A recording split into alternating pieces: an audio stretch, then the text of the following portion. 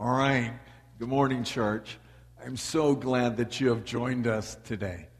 Now, while this format might not be the format that's preferred, we can all be thankful for the technology that allows us to stay connected in times like these.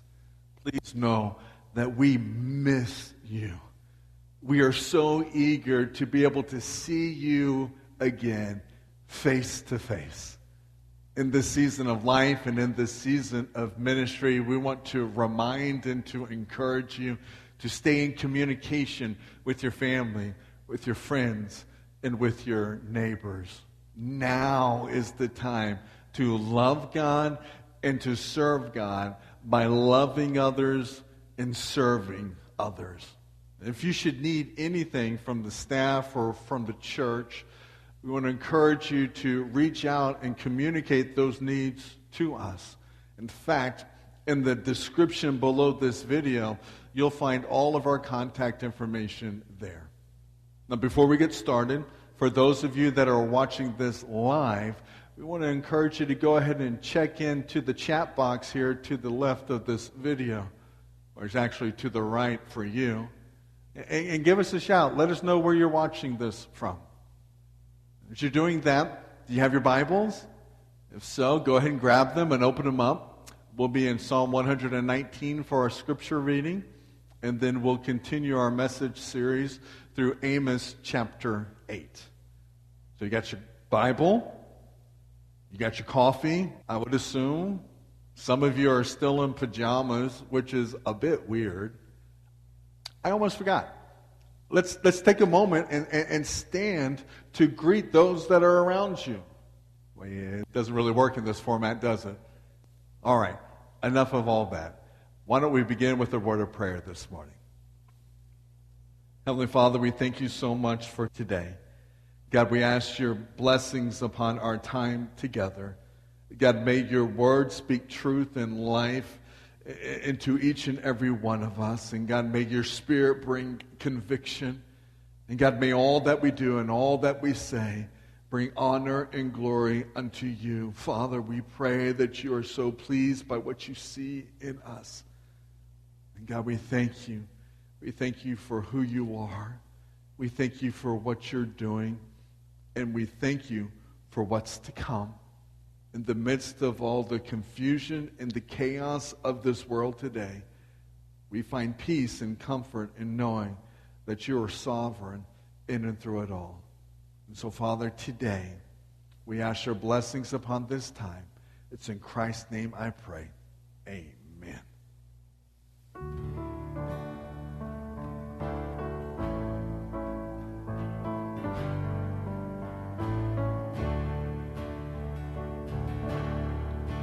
Come thou fount of every blessing, tune my heart to sing thy praise. Streams of mercy never ceasing, call for songs of loudest praise.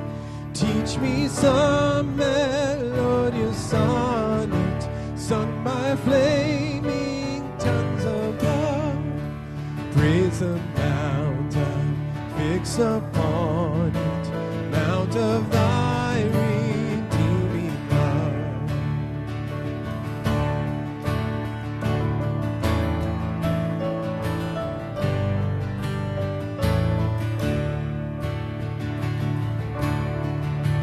Here I raise my Ebenezer, hither by thy help I come, and I hope by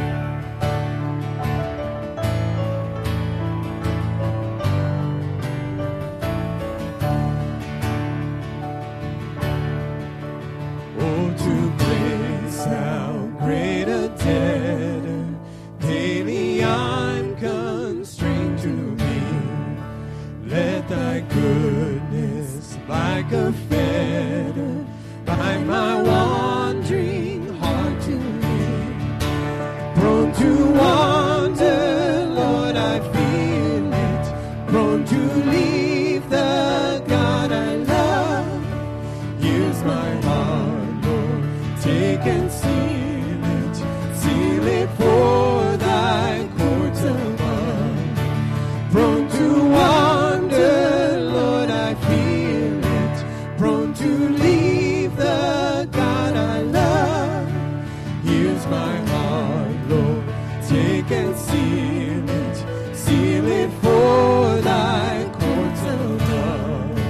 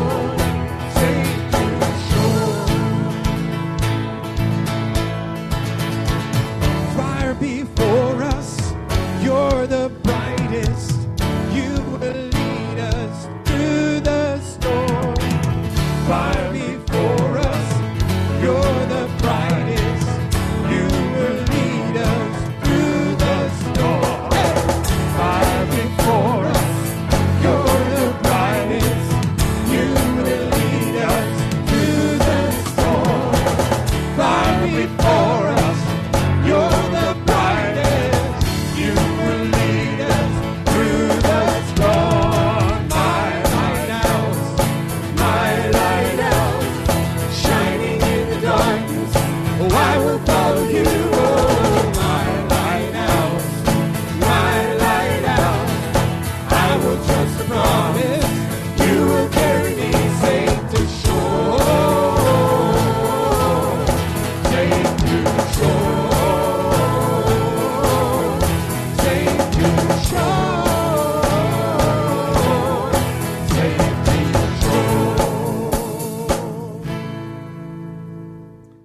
scripture reading this morning comes from Psalm 119, verses 65 to 72.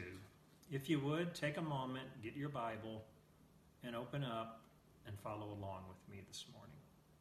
I'll be reading from the ESV translation. You have dealt well with your servant, O Lord, according to your word.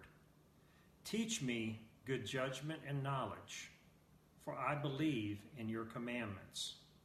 Before I was afflicted, I went astray, but now I keep your word. You are good and do good.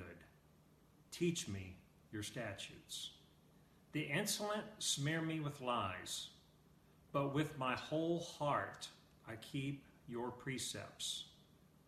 Their heart is unfeeling like fat, but I delight in your law. It is good for me that I was afflicted, that I might learn your statutes. The law of your mouth is better to me than thousands of gold and silver pieces. We pray this morning that wherever you are and whatever your state is, affliction, difficulty, fear, that you place your trust in the Lord, you find joy in his word, and that through this service today, Lord, that the Lord may renew you. May God bless you. We love you.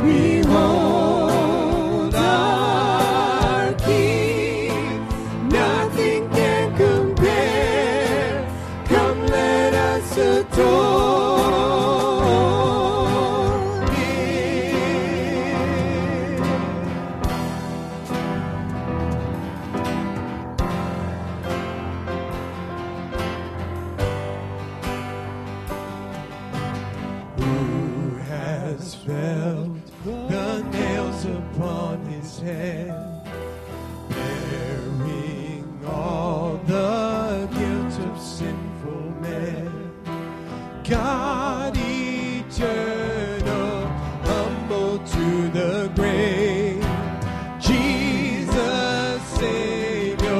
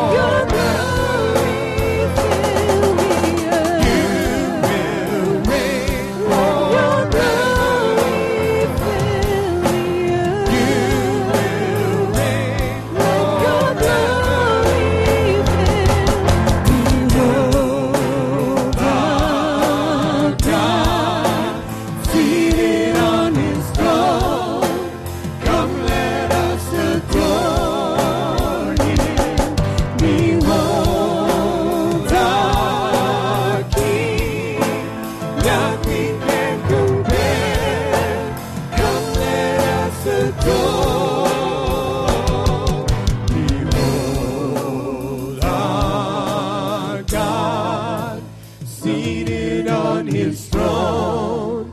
Come, let us adore him. Behold our King, nothing can compare. Come, let us adore him.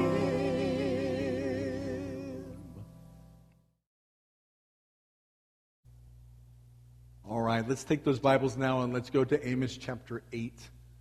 And as you're turning there, let me just remind you that we are in the midst of looking at a series of visions that God gave unto Amos.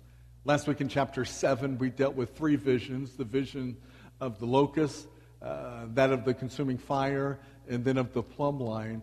All 3 of them were pictures of how God's judgment was going to fall upon the northern kingdom of Israel. Now in chapter 8, we're going to look at another vision from the Lord. This time he's going to use a ripe summer basket to picture how the northern kingdom of Israel was ripe for judgment. And so in chapter 8, we could actually break it down into 3 separate sections. The first one would deal with the question of what.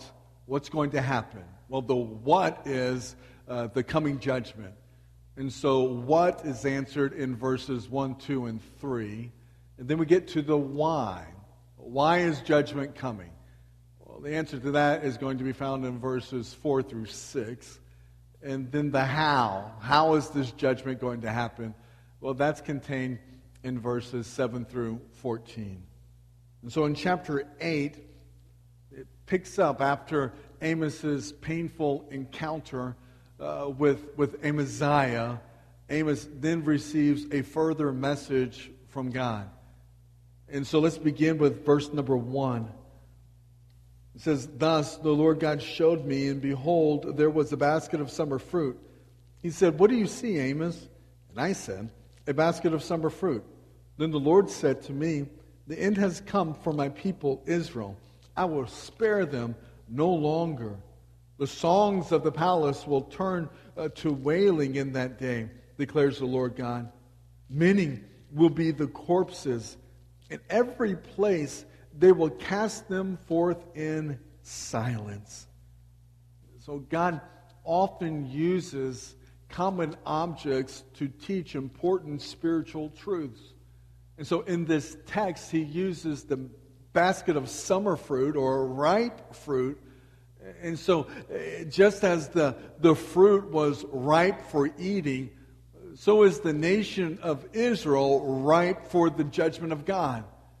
Which means there comes a time when God's long suffering will come to an end. There comes a time where God will rain down his judgment upon the people. In fact, in Isaiah chapter 55, verses 6 and 7, it says, "Seek the Lord while he may be found. Call upon him while he is near. Let the wicked forsake his ways, and the unrighteous man his thoughts. And let him return to the Lord, and he will have compassion upon him." And to our God, for he will abundantly pardon. Amen. That is such beautiful news. See, Amos is told that God's judgment was going to be fully executed upon his people. And when it was executed, then it would be a bitter harvest for the Israelites. The nation was ultimately and finally and completely going to reap what it had been sowing. And so the people would be so overwhelmed that they would even be unable to discuss the tragedy. Silence was going to reign in the land. I mean, going back to the end of verse number 3, it says, "Many will be the corpses. In every place they will cast them forth in silence." So here we see the what. What's going to happen? Well, God's judgment is going to come.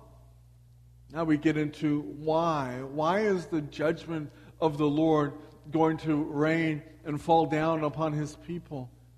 Well, the answer is really rather simple. Because the Israelites had broken God's law.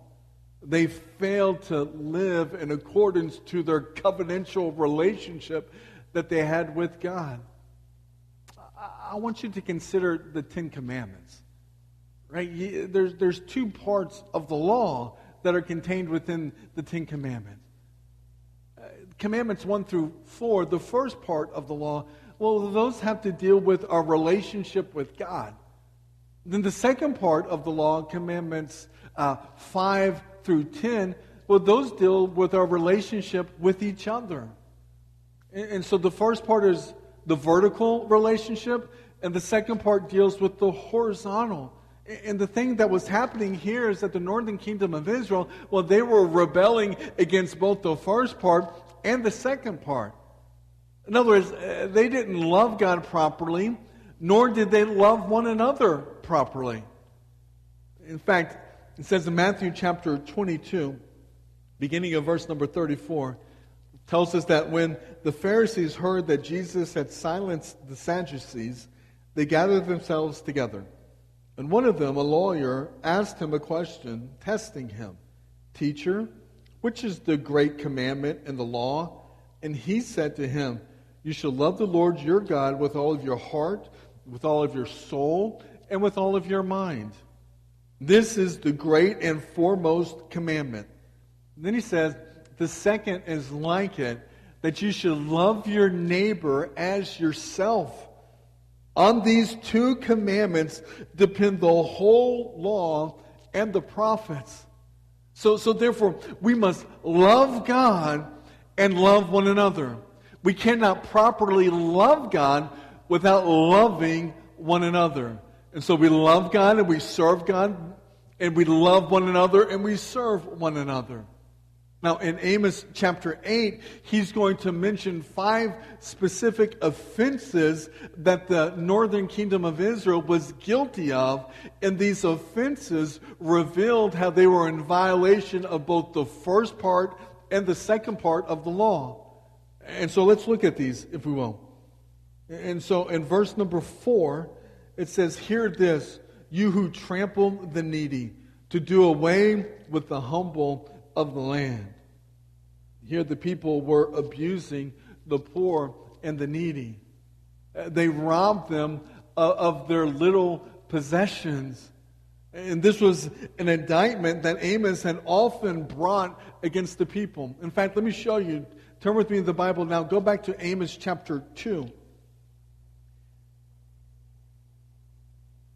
In chapter 2, beginning in verse number 6, it says, thus says the Lord, for 3 transgressions of Israel and for 4, I will not revoke its punishment, because they sell the righteous for money and the needy for a pair of sandals. These who pant after the very dust of the earth and the head of the helpless also turn aside the way of the humble, and the man and his father resort to the same girl in order to profane my holy name. So he mentions this offense in chapter 2.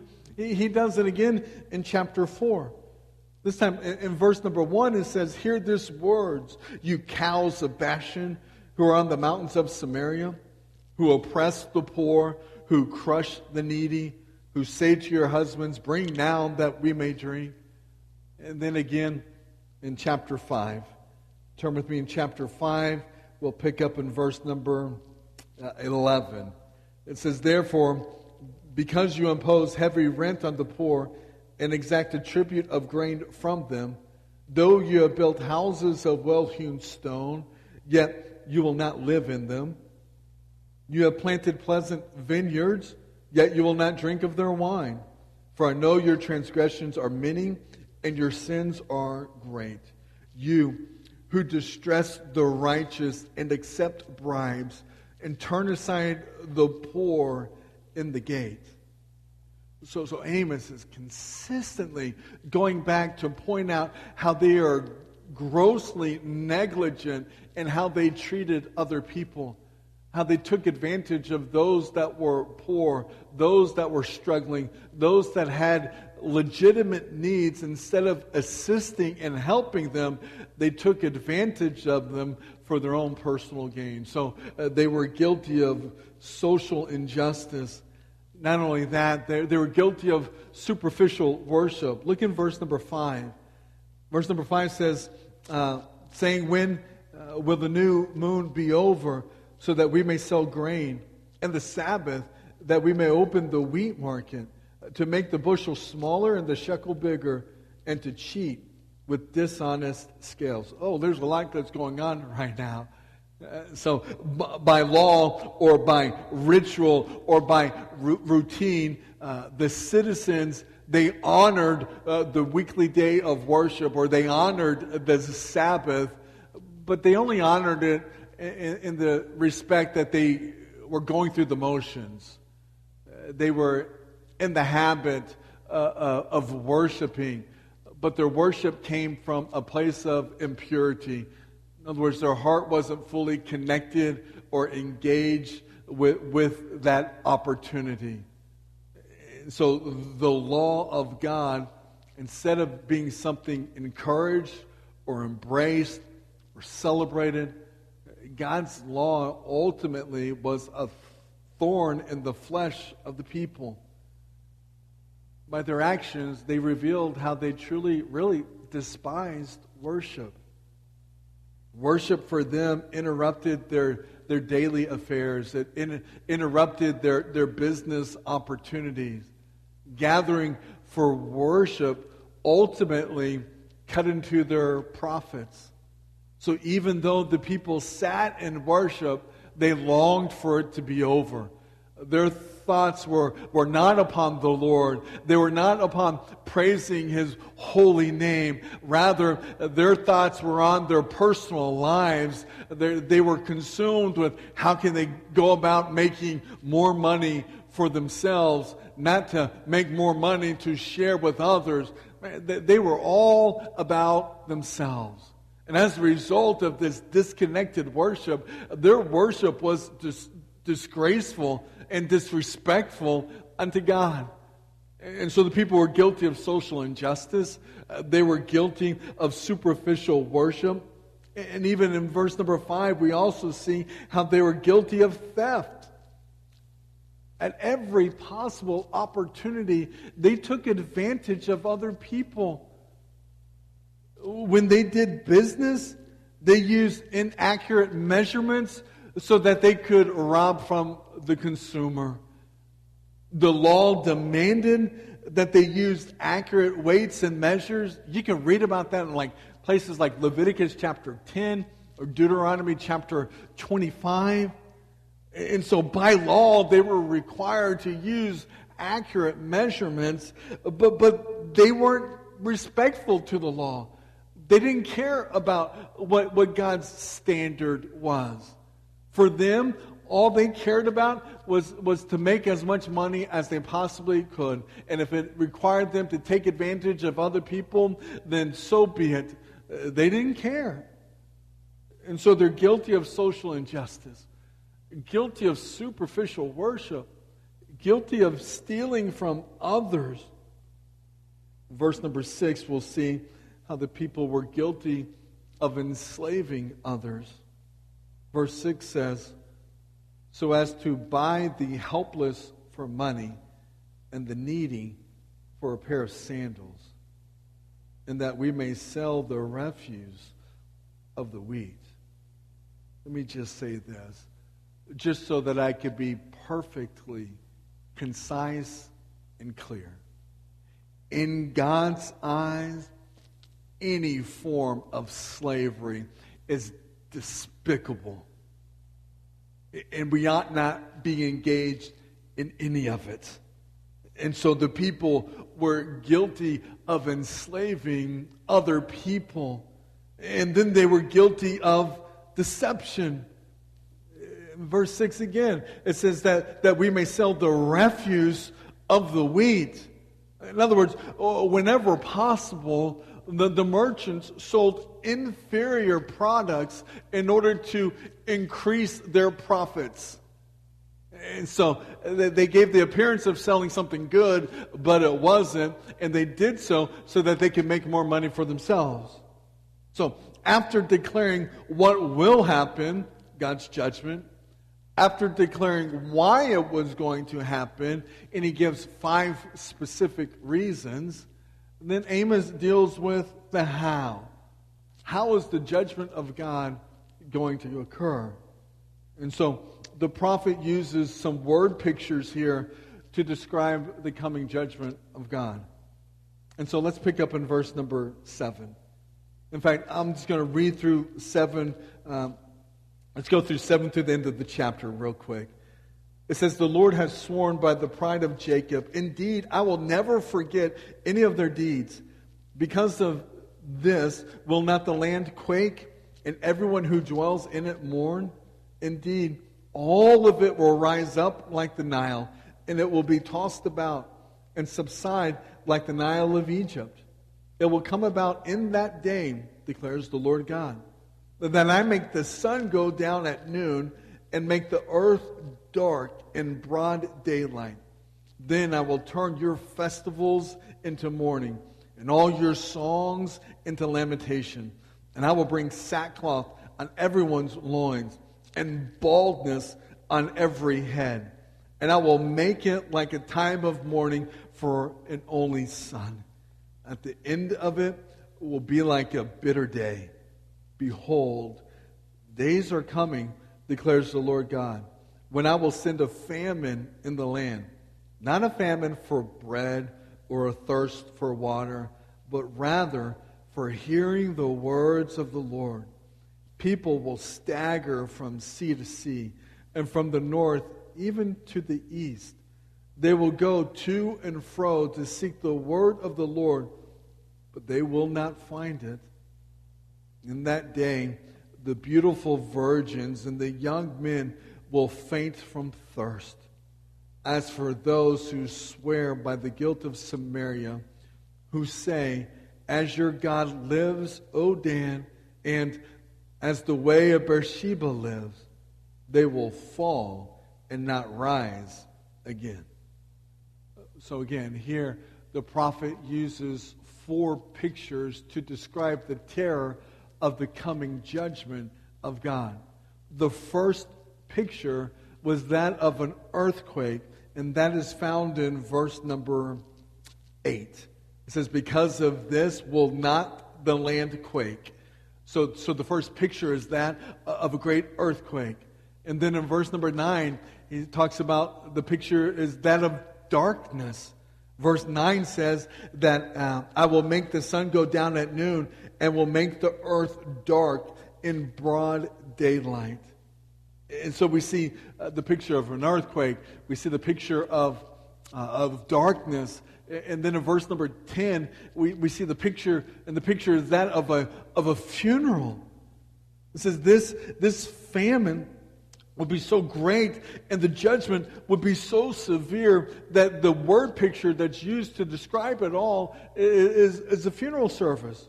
And parents would mourn greatly if their one and only son died, because if their one and only son passed away, then there would be no one left to pass on the family name. The family line would die, it would cease to exist. And so God's judgment that he was about to bring meant the end of the nation. The northern kingdom of Israel will never reign again like it once did. And so he uses the picture of an earthquake, he uses the picture of darkness, he uses the picture of a funeral. And then finally, the judgment, the picture that's used is that of great famine. Go back to verse number 11. Hear these words again.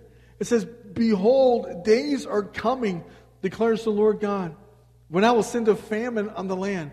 Not a famine for bread or a thirst for water, but rather for hearing the words of the Lord. People will stagger from sea to sea, and from the north even to the east. They will go to and fro to seek a word from the Lord, but they will not find it.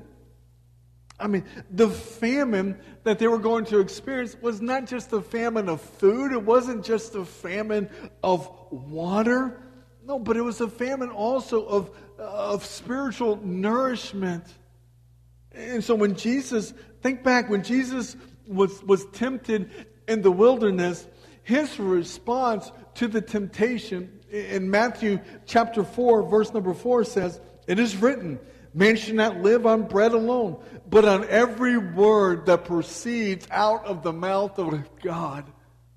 Now, when he quoted this scripture, Jesus was making a reference back to Deuteronomy. In fact, he was referring back to Deuteronomy chapter 8. I want you to listen as I read this portion of scripture. In Deuteronomy chapter 8, beginning of verse number 1, it says, "All the commandments that I am commanding you today, you shall be careful to do, that you may live and multiply, and go in and possess the land which the Lord swore to give you to your forefathers. You shall remember all the ways which the Lord your God has led you in the wilderness these 40 years, that he might humble you, testing you, to know what was in your heart, whether you would keep his commandments or not." Verse 3 says, "He humbled you and let you be hungry and fed you with manna, which you did not know, nor did your fathers know, that he might make you understand that man does not live on bread alone, but man lives on everything that proceeds out of the mouth of the Lord."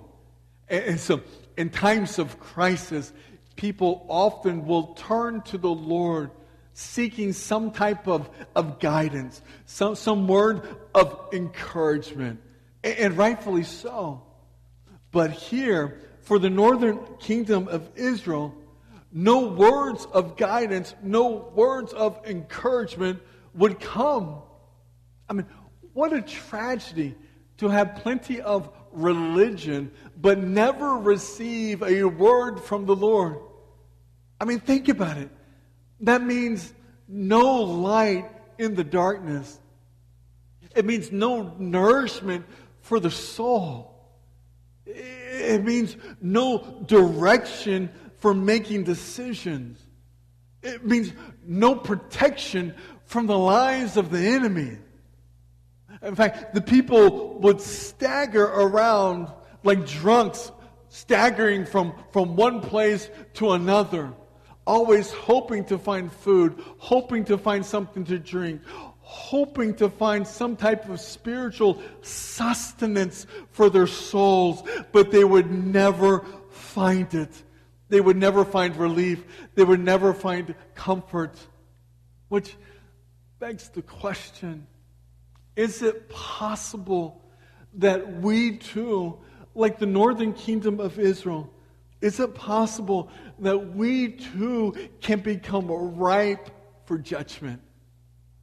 Can a person become so enslaved by their sin that they reach the point that they never seek to repent? Can a person become so hardened and calloused towards God that no matter what happens in their life, no matter if it's a severe crisis or if it's some threatening circumstance in their life, I mean, can a person become so callous towards God that they will never turn away from their sin and fully trust in the Lord? I mean, is this even possible?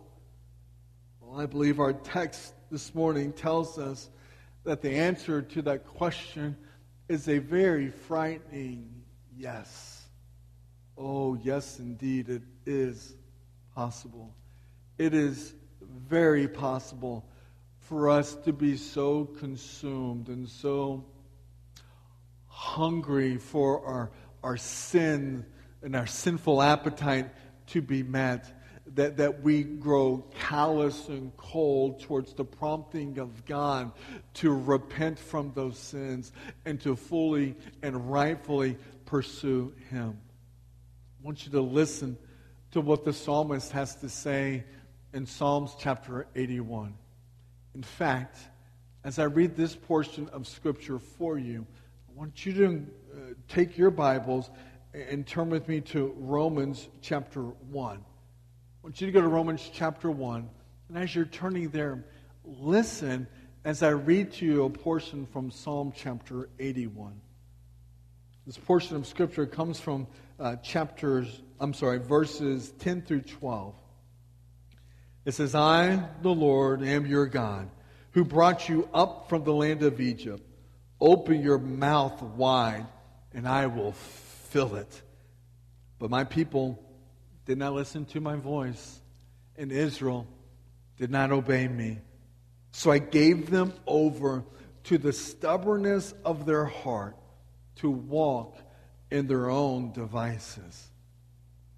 So the Lord said, they didn't listen.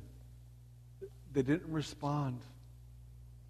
And because of their stubbornness and their consistent pursuit of sin, God ultimately, He gave them over to it. And this is what the Apostle Paul teaches us as well. The Apostle Paul affirms this reality in his letter to the Romans. And so now that your Bibles are in Romans chapter 1, I want you to follow along. Let me get there real quick. Look at verse number 15. Verse 15 says, So for my part, I am eager to preach the gospel to you also who are in Rome. For I am not ashamed of the gospel, for it is the power of God for salvation to everyone who believes, to the Jews first, and also to the Greek. For in it the righteousness of God is revealed from faith to faith, as it is written, but the righteous man shall live by faith. Then in verse number 18, it says, For the wrath of God is revealed from heaven against all ungodliness and unrighteousness of men who suppress the truth in unrighteousness, because that which is known about God is evident within them, for God made it evident to them. For since the creation of the world, His invisible attributes, His eternal power and divine nature have been clearly seen. I go back to that verse. Pay attention to what he's saying. He says, For since the creation of the world, the invisible attributes of God, His eternal power, His divine nature have been clearly seen, being understood through what has been made, so that they are without excuse. For even though they knew God, they did not honor Him as God or give thanks, but they became futile in their speculations, and their foolish hearts was darkened. Professing to be wise, they became fools, and exchanging the glory of the incorruptible God for an image in the form of corruptible man, and of birds, and of four-footed animals, and crawling creatures. Therefore, God gave them over in the lust of their hearts to impurity, so that their bodies would be dishonored among them. For they exchanged the truth of God for a lie, and they worshipped and served the creature rather than the Creator, who is blessed forever. Amen. Verse 26. For this reason, God gave them over to degrading passions. For their women exchanged their natural function for that which is unnatural. And in the same way also the men abandoned the natural function of the woman and burned in their desire towards one another. Men with men committing indecent acts and receiving in their own persons the due penalty of their error. And just as they did not see fit to acknowledge God any longer, here he goes, God gave them over to a depraved mind to do those things which are not proper, being filled with all unrighteousness, wickedness, greed, evil, full of envy, murder, strife, deceit, malice. They are gossips, slanderers, haters of God, insolent, arrogant, boastful, inventors of evil, disobedient to parents, without understanding, untrustworthy, unloving, unmerciful. And although they know the ordinance of God, that those who practice such things are worthy of death, they not only do the same, but also give hearty approval to those who practice them. So, as you can see in the verses that we just looked at, people who are classified as having a reprobate mind have some knowledge of God and perhaps even know of His commandments. However, the problem is they live impure lives and they have very little desire to please God. See, for them, sin is justified. Sin is not just justified, sin is accepted and encouraged among others. And so to those who have reprobate minds, to those who are living corrupt and selfish lives, may you know that there will come a time when God will release you to that reprobate mind and that rejecting, cold, calloused heart. There comes a time where He just stops. My hope and my prayer is that those that are watching and listening now, that time hasn't been achieved yet in your life. And you still have a chance, you still have a decision to be made with your life to fully, to wholly, to completely put your faith and trust in Jesus Christ. There is no greater decision that you could ever make than making the decision to trust in Him. Oh, God loves you. God loves you so much that He sent out a plan to purchase your forgiveness. And that plan was through His Son, Jesus Christ. And so Jesus Christ left His exalted position in heaven, humbled Himself, taking on the form of human flesh, and He lived among us in perfect fellowship with God, never once violating His law, never once violating the commandments of the Father. He lived in perfection. He lived and He taught and He served and He demonstrated what it means to be fully and completely in line with the Father. And then as a result of His life, they took Him, they charged Him with trumped up charges. They found whatever reason that they could to justify the slaughtering of an innocent man. But Jesus humbled Himself, was obedient to the Father, even unto death. And Jesus went to the cross. Jesus was nailed to the cross, bearing our sin. And God executed His judgment upon sin with the death of His Son. But oh, the glorious news. Oh, the beautiful reality, especially when we gather in a couple of weeks from today, whether it's online or it's actually in person, when we gather together to celebrate Resurrection Sunday, the beautiful news is that death did not keep a hold on Jesus, that Jesus was victorious over death.